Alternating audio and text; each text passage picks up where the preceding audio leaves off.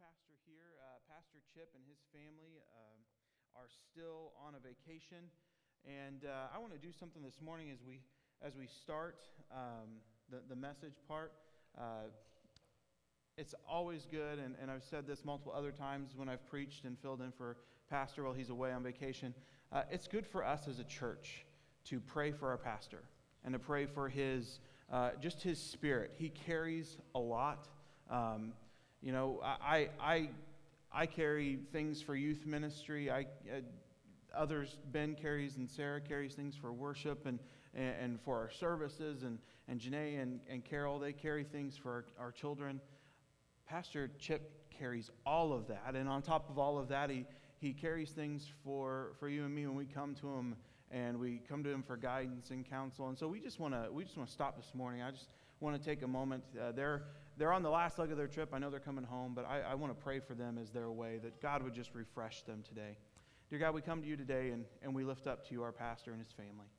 Dear God, we just pray that as they are away, that you would just give them a refreshed spirit.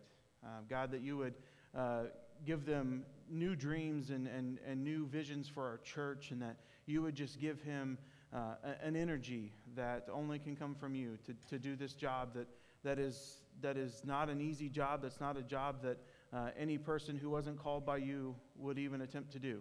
And so, dear God, we just pray that you would just be with their family today. Keep them safe as they travel. Watch over and protect them. Bring them back to us, and bring them back to us refreshed. And it's in your name that we pray. Amen. This morning, we are going to continue on with our series over the book of James. And we have 2 weeks left today and next week, and then we will move on to a different fall series. But we've been going through the book of James this summer. And the thing that we've talked about the most with James is this idea. Technology's failing me. This idea, I'm going to have Jonah help me in the back. It's this idea that faith acts. And James tells us this idea over and over and over again throughout this book, this letter that he wrote. James 1:22 tells us, "But don't just listen to God's word. You must do what it says. Otherwise, you are only fooling yourself." In 2:14 through 17, this is basically just the heartbeat of this idea. "What good is it, dear brothers and sisters, if you say, 'I have faith,' but don't show it by your actions? Can that faith save anyone? Suppose you see a brother or a sister who has no food or clothing, and you say to them, 'Goodbye, have a great day, stay warm and eat well,' but then you don't give that person any food or clothing. What good does that do? So you see, faith by itself isn't enough. Unless it produces good deeds, it is dead and useless." James 2:26 says, "Just as the body is dead without breath, so also is faith dead without good works." And finally, in James 3:13, he says, "If you are wise and understand God's ways, prove it by living an honorable life, doing good works with the humility that comes from wisdom." We're not just promoting doing good things. We're promoting doing good things out of a faith, a grounded faith in Jesus that should change us. We should not be able to say, "Oh, well, I believe in Jesus," and then go about our days, our weeks, as if nothing was different. The people at your jobs, the people in your schools, the people that you are around every day should know that you have a faith, because it should play out in your actions. It should change your character. It should affect the way that you treat one another. We're called to be people of love and care for people, just as Jesus was. We're called to be a servant, and that stuff should play its way out in our lives. And so this is the heartbeat of the book of James. And throughout most of this, we've been talking about the fact that these things that we're talking about, the things that James brings up in our lives, they are things that come about from faith. But we are called to be a people who not only just believe, but also do. So this morning we're going to look in James chapter 5 today, verses 1 through 12. We have a lot of ground to cover. But there's a temptation when you look at James 5, 1 specifically 1 through 6, but it could be the whole entire section that we're going to look at today. And that temptation is to look at it and say, "Well, that doesn't really fit me. So I'll listen to what you have to say. I'll read it, but it's not really going to affect me because that's not where I am. When I was in junior high, one night we had an afterglow, these events that we would do after the evening service. And the event for that afterglow specifically was to go to the mall to do a video scavenger hunt. Our youth pastor had arranged it. He hit adult leaders throughout the mall, and we had to go find them. We'd given clues. We had to go find them in the different stores they were hiding in, and they had something specifically that we had to do on camera. Now, this was in the 90s still, so this was before the day and age where you had like a phone that would just record for you. This was also not just like the small, like cool little compact cameras that you could take into places. We looked like the 6 o'clock news rolling in to cover the mall. All right, we had the thing that had to sit on the shoulder. You had to put a whole VHS tape in there. For those of you who were born after the year 2000, that looks like a brick. But we have to walk in there and we have to find these sponsors. We have to do whatever it says we had to do on camera. And then after the whole thing got over, we were going back to the church to watch everybody's and laugh at each other and have fun. But my specific group were almost done. It wasn't necessarily done on speed. It was more a creativity kind of thing. And we had one sponsor left to find. And this sponsor's name was Rob Kennedy. Now, this is what you need to know about Rob Kennedy. Rob Kennedy was about 350 pounds of solid muscle.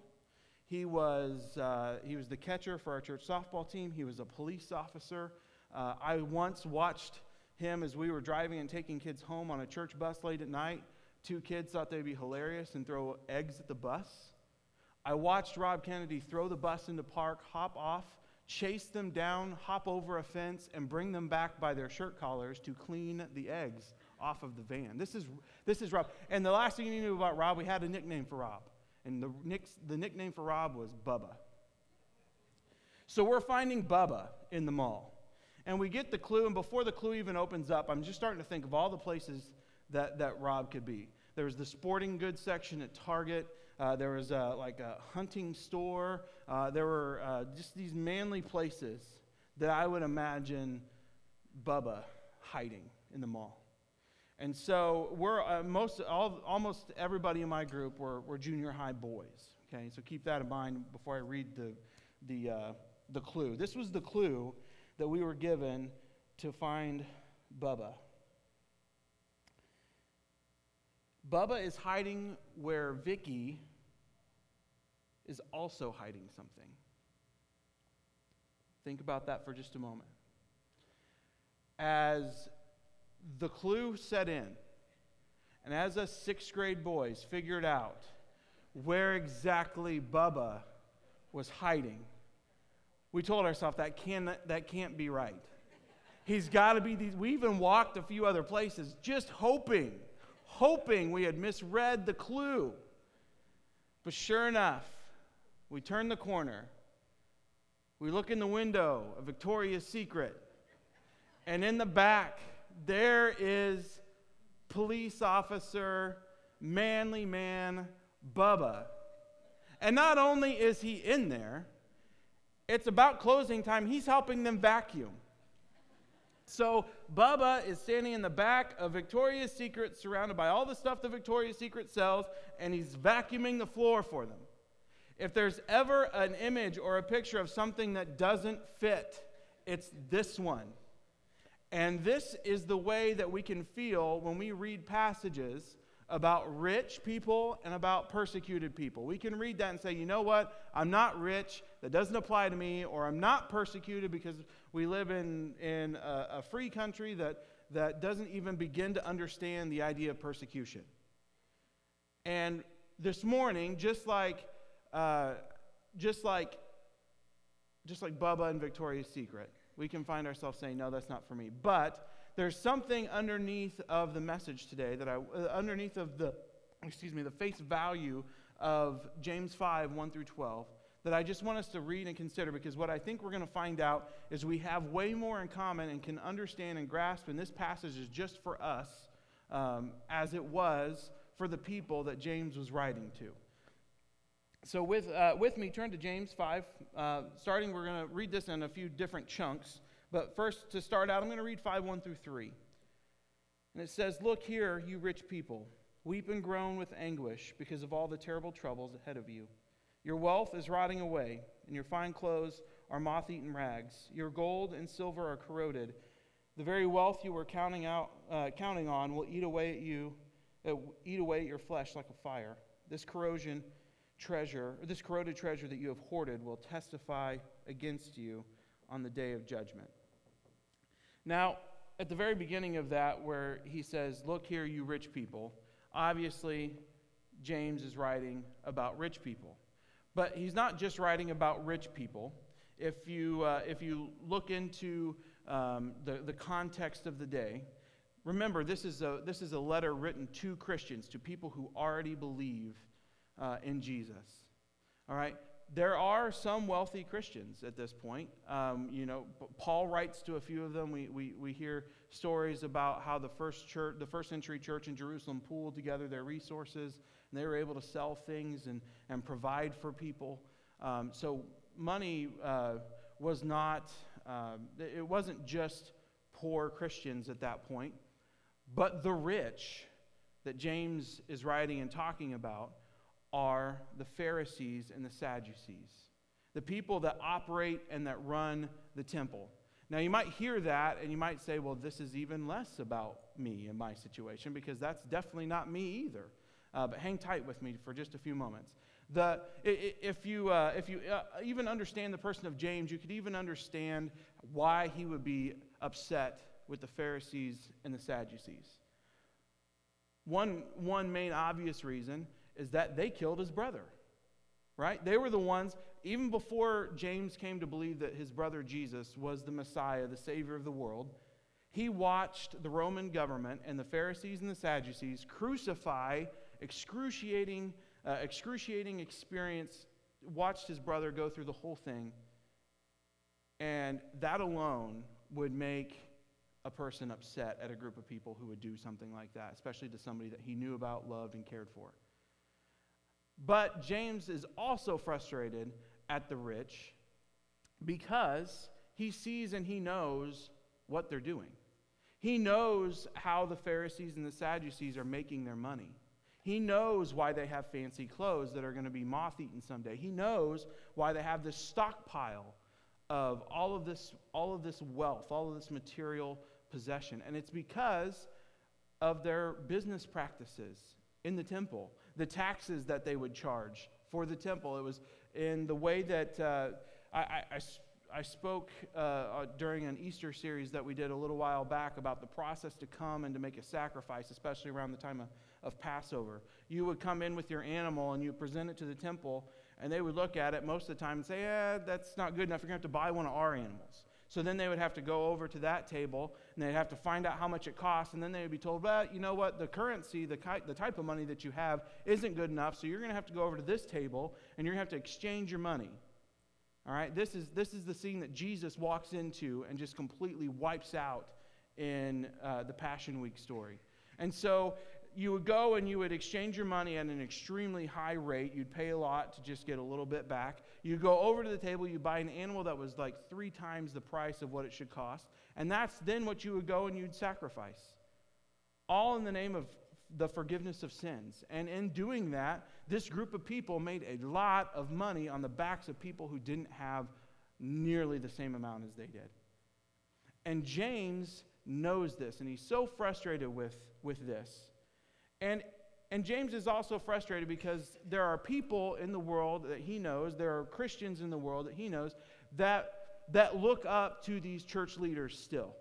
They want to be like them. They think that is to have that amount of wealth is something that's important. That's something that they should strive for. And James knows the words of Jesus. He knows the way that Jesus talked about money in the Sermon on the Mount. What did Jesus say about money in the Sermon on the Mount? He said, nobody can serve 2 masters, right? You can't serve both God and money. If striving for wealth, if striving for personal gain, if striving for an abundance is your main objective and goal in life, then you've completely missed the point, and we're told that we can't pursue God and money. Now, pursuing God and living in God's blessings can definitely bring money and wealth. And what we have been trusted with, we are going to be held responsible for.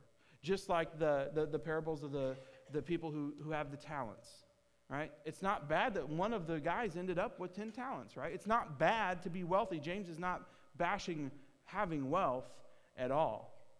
But what he's bashing is the heart of the people who have the wealth. Because he knows, most of the time when it's presented, a sin is presented in Scripture, there's a message of repentance that kind of follows closely with it, right? When, Jesus is telling people now, I've healed you, I've forgiven you, go and sin no more. And there's an act of forgiveness, there's an opportunity, a message that's presented. James doesn't give that here. We don't find this opportunity for repentance. What we find is basically a death sentence. Because James knows the heart of these people. And that's why he's talking about them in the very next sentence. Weep and groan with anguish. Weep and groan. The words used here are, it's not just a crying, but it's a crying that stems from your gut. And it's a groaning is not just it's a howl. It's a shout of pain. When I was reading about this week, a scene from a movie came back into my brain. It's one of the only times I think I've ever gotten emotional watching a movie. I give my wife a hard time because she gets emotional pretty quick. She can cry at a commercial. But it's very difficult for me to get really emotional about a movie. And in the 90s, there was a movie that came out in the late 90s. I think it was 1998, a movie called Simon Birch. And I don't promote the movie, but there's a scene in the movie that just embodies this idea of weeping and groaning in anguish. Simon Birch is a boy that's born with dwarfism. He's very small. And he goes through life treated kind of like a freak. His own parents, his own family don't want anything to do with him. There's one boy who also the town kind of looks down upon that becomes his friend. His name is Joe. So Joe and Simon are friends, and Joe's mom immediately feels compassion over Simon, and she's always looking out for Simon. When people are mistreating Simon, she's there defending him. And it's just one of the only adults in Simon's life that really cares about him as a person. And so the other thing that Simon loves is baseball. And Simon plays baseball every year. And every year he sits on the bench. The only time they put Simon in is when they need a base runner because he's so small that no pitcher can hit the strike zone that he has. And so they put him in with strict instructions always never to swing the bat. Well, one day they were getting just clocked by another team. They were down by a lot. They just wanted it to be over. So the coach puts Simon in, and he tells Simon, swing away. So Simon watches the first two pitches because they're not good pitches to swing at.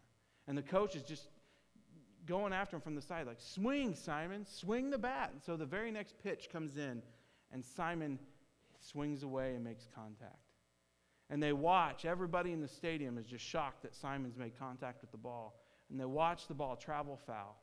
And they watch the ball strike Joe's mom in the temple. And it struck at just the right place for it to stop her brain. And she died.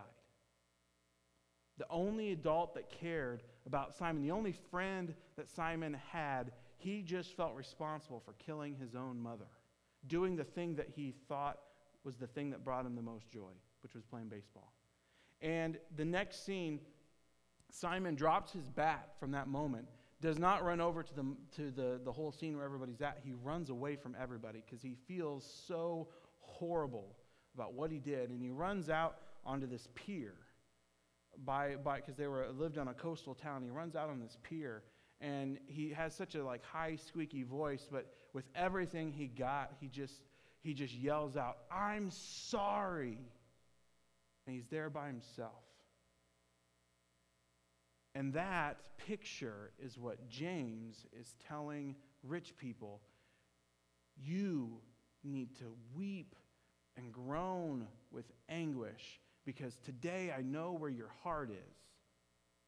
I know that you don't care about God, the God that you claim to serve. You may believe in Jesus as the Lord and Savior or not, but you're still supposed to be people of God. And you're not loving people. You're not caring for people. You're not caring and loving for God himself. You care about money. You care about wealth. You care about position. And I think those things, caring about those things, whether or not we feel like we are categorized as rich, we can identify with the want for those things, the security that those things, we feel like those things can bring. Sure, we would all probably say, well, we could use a little bit more of money, or we could use, a better car, a better house, but we put our security in those things. And that's the exact thing that James is writing about these rich people, the Pharisees and the Sadducees. Jesus came and turned their whole thing upside down, and they weren't happy about it. Why? Because it stripped away all the things that they truly cared about. And this morning, if you're here and the message of Jesus tears away at something that you care about, it may be time to weep and groan and look at our own situation and realize, you know what? We've been serving two masters. We've been trying to serve two masters. Because as Jesus points out, we can't. It's impossible. I decided to look up the definition of rich for us this morning. And this is what I found. According to Webster, just looking in English, not looking in just the original Greek language, we get this: having an abundant possessions, and especially material wealth, having high value, and being well supplied.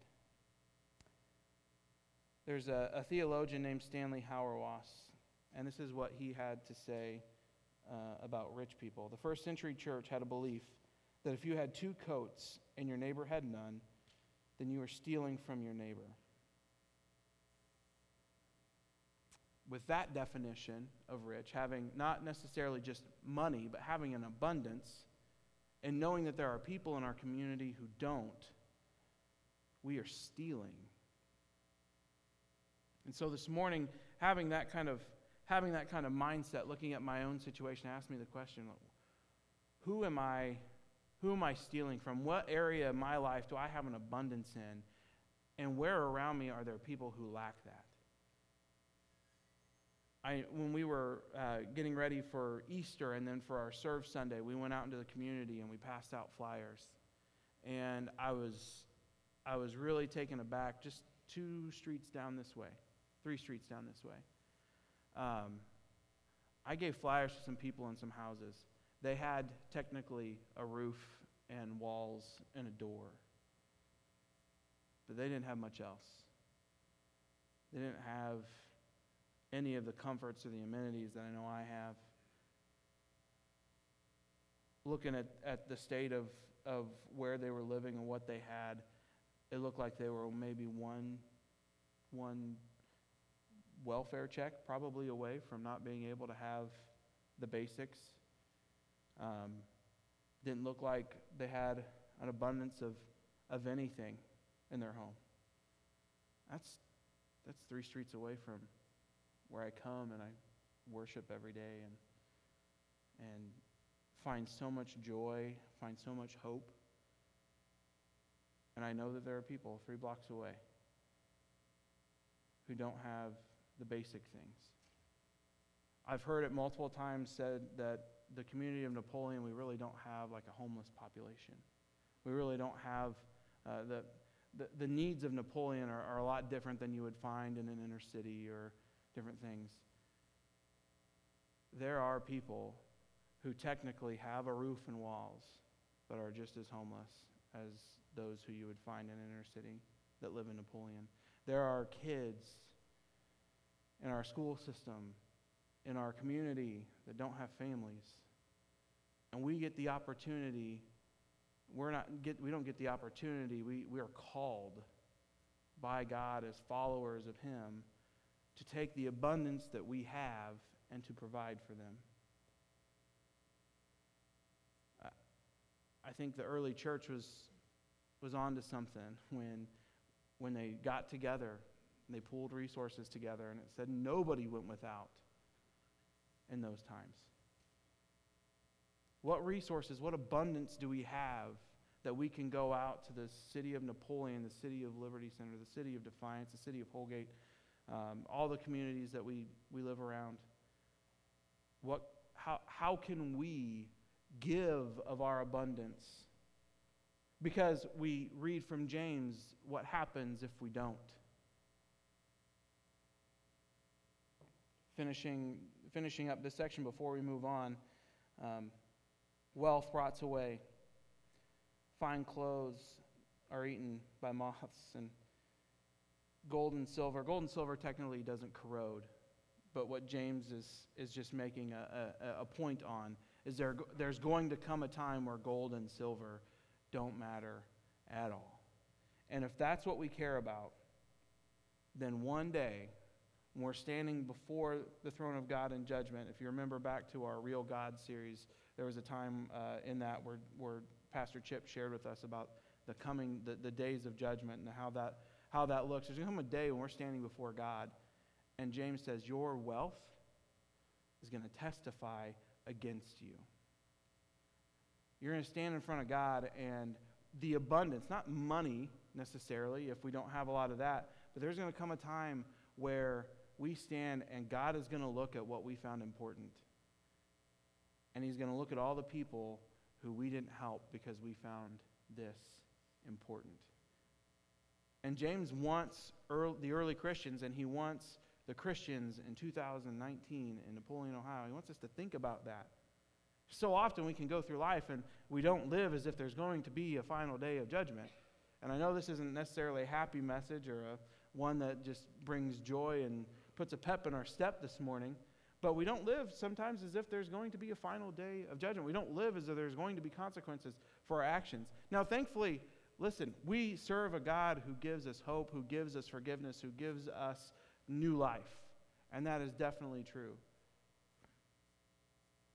But from that new life, from that hope, from that peace that we only find in Him, we're called to, again, live out this faith that we have. And that should play itself out in us providing from our surplus. Moving on, and I know we got a lot of ground to cover, and with a little bit of time that we have left. Moving on to James 5, 4 through 6. James continues and he says, "For listen, hear the cries of the field workers whom you have cheated of their pay. The cries of those who harvest your fields, who harvest your fields have reached the ears of the Lord of heaven's armies. You have spent your years on earth in luxury, satisfying your every desire. You have fattened yourself for the day of slaughter. You have condemned and killed innocent people who do not resist you."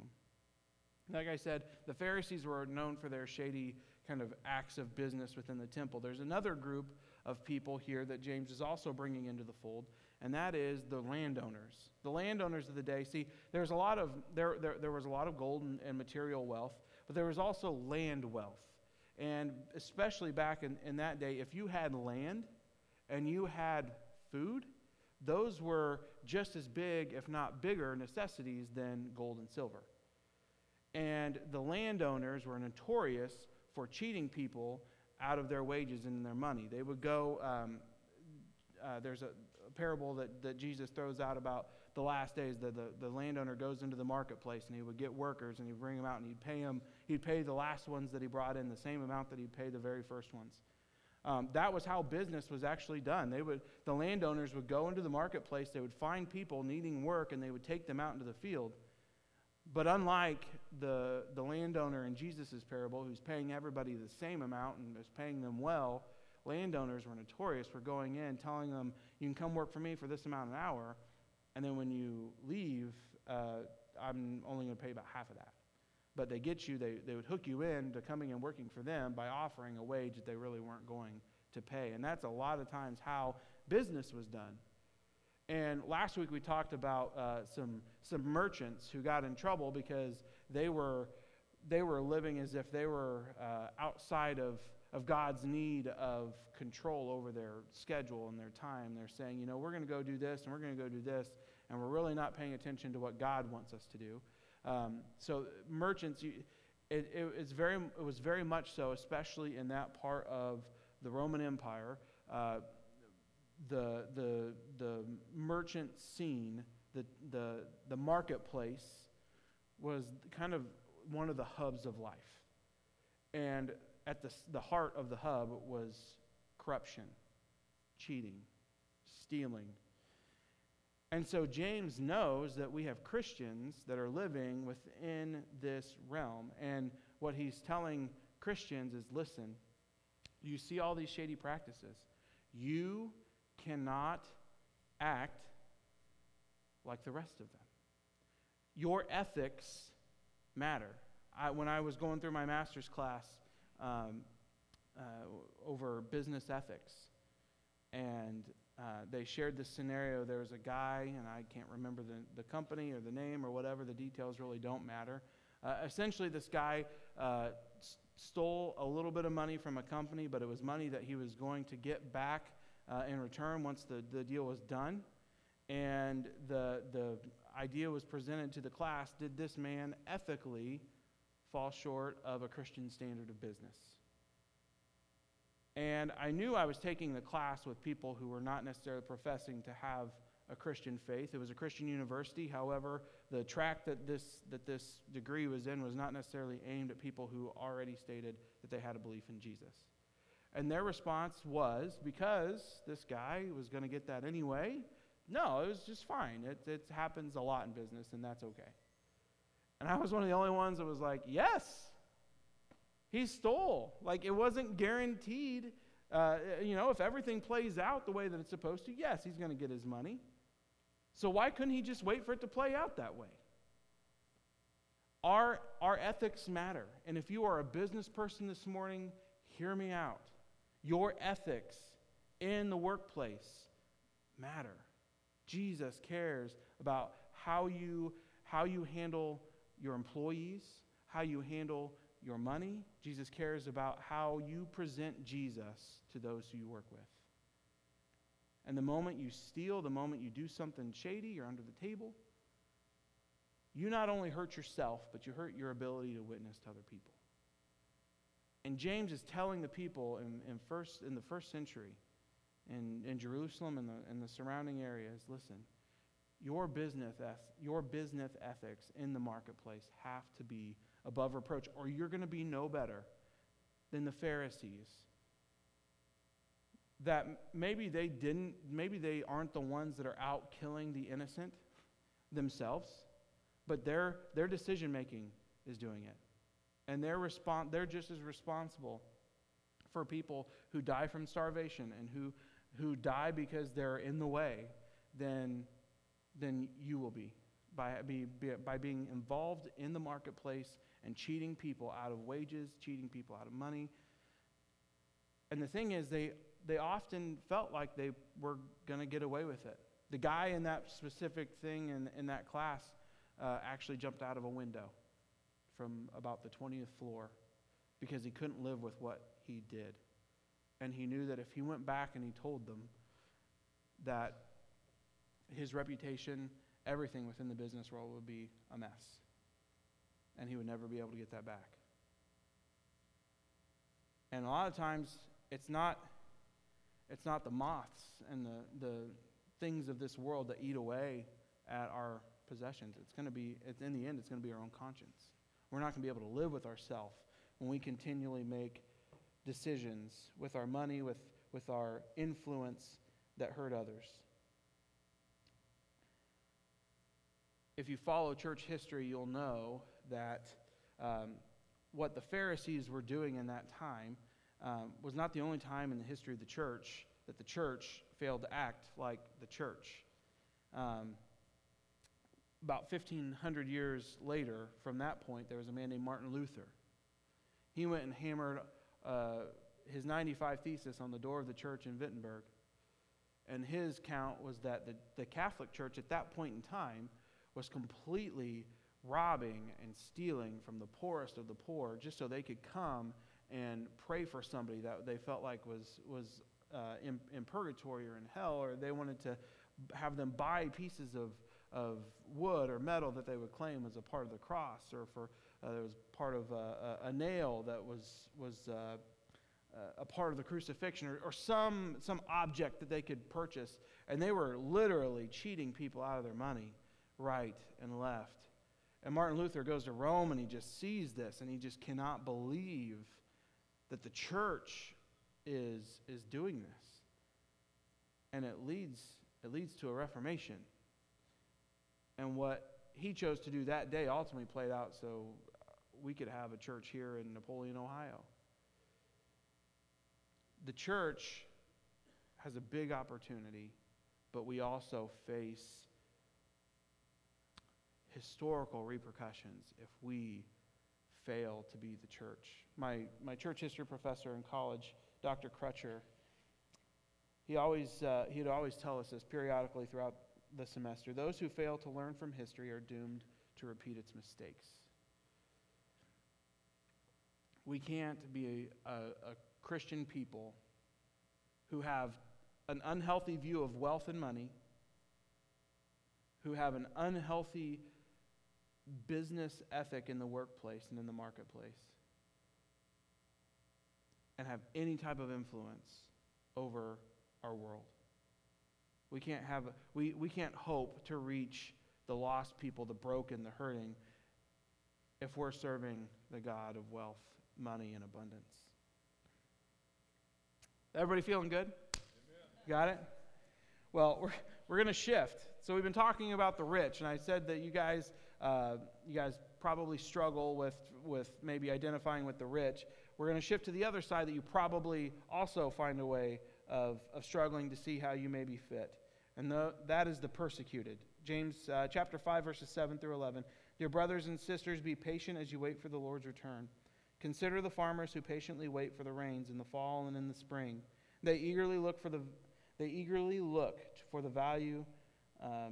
valuable harvest to ripen. You too must be patient. Take courage, for the coming of the Lord is near. Don't grumble about each other, brothers and sisters, or you will be judged. For look, the judge is standing at the door. For examples of patience and suffering, dear brothers and sisters, look at the prophets who spoke in the name of the Lord. We give great honor to those who endure under suffering. For instance, you know about Job, a man of great endurance. You can see how the Lord was kind to him in the end. The Lord is full of tenderness and mercy. James is writing this part of chapter 5 to give hope. As we've talked about before, the church in the first century at this point in time is heavily persecuted. They're under persecution from the Jewish synagogues. They're also under persecution from the Roman Empire. And it doesn't matter where they tend to go. People are being martyred. People are being killed and crucified for their beliefs. And it's it's kind of what Jesus told them would happen. And so James is communicating with them that, listen, there's going to come a time when Jesus comes back. And all of this persecution, all of these things that you're enduring right now will all be worth it in the end. To stay true to Jesus, and he's going to come back and he's going to take you to heaven with him.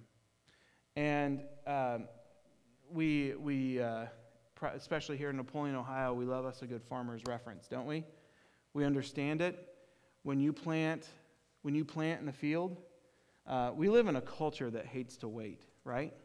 We want things to happen immediately. This is why Amazon now offers one-day shipping, right? Because we don't want to wait for what we order, for what we get, for what we want. We want it now.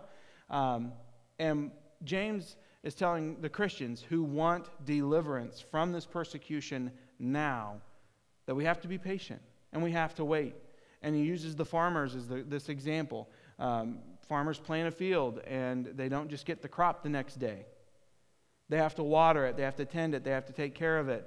They have to go out into the fields on a daily basis, and they see very little progress each day. They see some progress in some seasons. Some seasons plants grow faster. Sometimes you have to wait longer, but you have to wait for the crop to come. And so James is telling them, listen, we are a people who should have hope and who should live in that hope. We so often, especially when I was growing up, and I don't know if maybe maybe you guys were in the same boat as me. If you grew up in church and they started talking about the second coming, this was not this glorious thing that you talked about. It was a thing that freaked you out.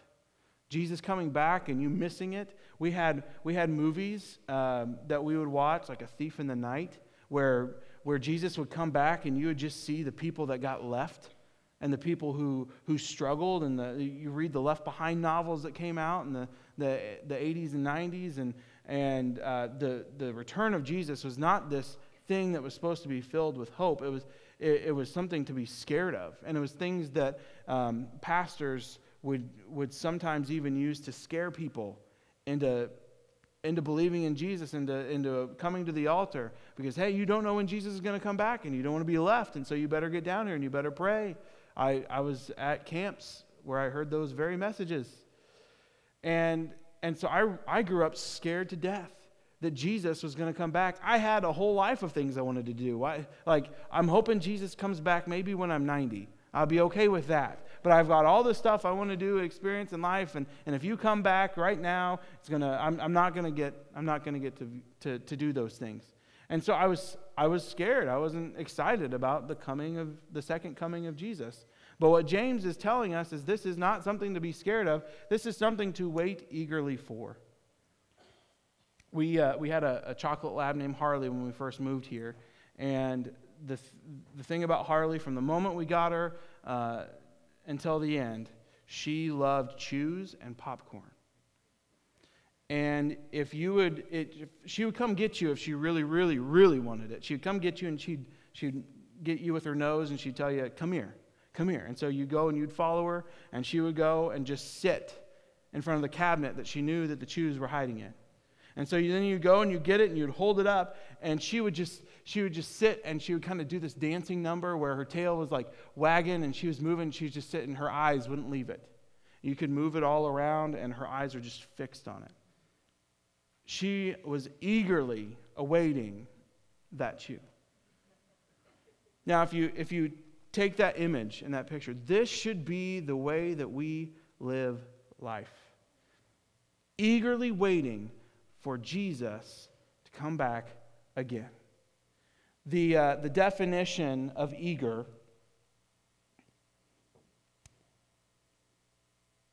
if I can find it. The definition of eager means marked with enthusiastic or impatient desire or interest. James is calling us to be patiently impatient. We can find hope. See, you may not feel like you're persecuted this morning. And this is kind of where we're going to wrap things up, and I'm going to invite Sarah to come forward. You may not feel persecuted this morning. But you might feel like culture is frustrating. And you may feel like the days get darker instead of lighter. And you might be frustrated with how the political scene looks. And you might get frustrated on how some of the local stuff looks. And you might get frustrated on just how you feel like the world isn't as safe as it was, how the world is not what you would have designed or hoped that it would be. But we get this message from James, that we have hope, that we are serving a God who's going to come back and put things to rights. The world is not going to be as it is now for eternity. God's going to come back. He's going to restore His creation. We, as His bride, the church, get to live in that. We get to experience the fullness and the fulfillment of God. We get to live for eternity with Him, and it's going to be one big, awesome worship service. And that's the hope. That's the hope that we patiently wait for.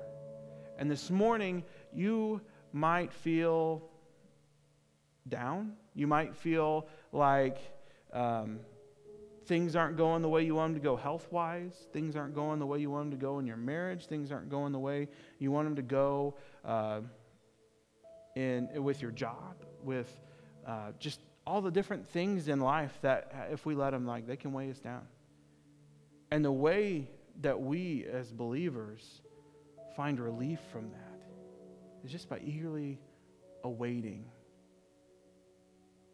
our Heavenly Father to put the world to rights. And we, while we're waiting, we patiently get to be a part of that. We get to be the hands and the feet of Jesus. When we see people in need, we get to give. We get to go to them, and we get to provide just like God does for us. And so we make it through this time of patiently waiting by being completely observant to those around us, by loving people who need love, by caring for people who need care, not hoarding our own abundance, not living in a corner, not being afraid, but going out and being love. And we're promised by God that if we do that, if we live that way, if we have that mindset, that not only can we do that, we can do that with courage. We live in a day and an age where fear and anxiety is dealt with and talked about a lot, and it's very prevalent, and people struggle with it. But James tells us, if we live as though we serve a God who's in control and who's going to come back again, and we are going to get to live for eternity in heaven, fear and anxiety, no place. God provides courage if we are willing to wait patiently for Him, and if we're willing to care about Him above all else, including our own wealth and money and material possessions that we can have, and we just care and love for those around us out of our own abundance. Let's pray. Dear God, we thank you for this day. We thank you for just these words from James today. At first glance, we're not rich as most are. First glance, we're not persecuted as those who we know to be persecuted are. We didn't experience, as James talked about, the things that Job experienced. We haven't lost everything. We haven't been ridden with disease and left for dead like Job was. That's not us. We weren't persecuted the way that the early church has been. We weren't dragged off. We weren't thrown in chains. We weren't fed to lions. But God, you delivered a message to us today that I feel fits us exactly where we're at. When we feel like we're not rich, it's really easy then to not give. And it's really easy then to not be generous. And it's really easy for us to think that the world is the way it is around us, and we'll just pull back. And we'll live in our own little corner. And we might be afraid that the world's going to affect us, is going to hurt us. But God, we serve a God who not only has overcome sin and death, but who's going to come back. And dear God, may we be a people that you find eagerly waiting for your return. May we be a people who live in the courage that comes from that. May we be a people who go out into our world and we find the needs that we have, that we can provide for, the things that we have abundance in. We find the needs around us and we give and we help and we serve in those areas. And we accurately reflect the attitude of Christ, of being a servant. God, may there be nothing in this world that holds us back. May there be nothing in this world that keeps us from acting. Dear God, be with us this week as we go from this place. Be with us in our interactions in our own marketplaces, in our own schools, in our own homes and neighborhoods. And may we be a people who care for others. May we be a people who love other people the way that you have loved us. And it's in your name that we pray. Amen. Thank you for coming this morning. You are dismissed.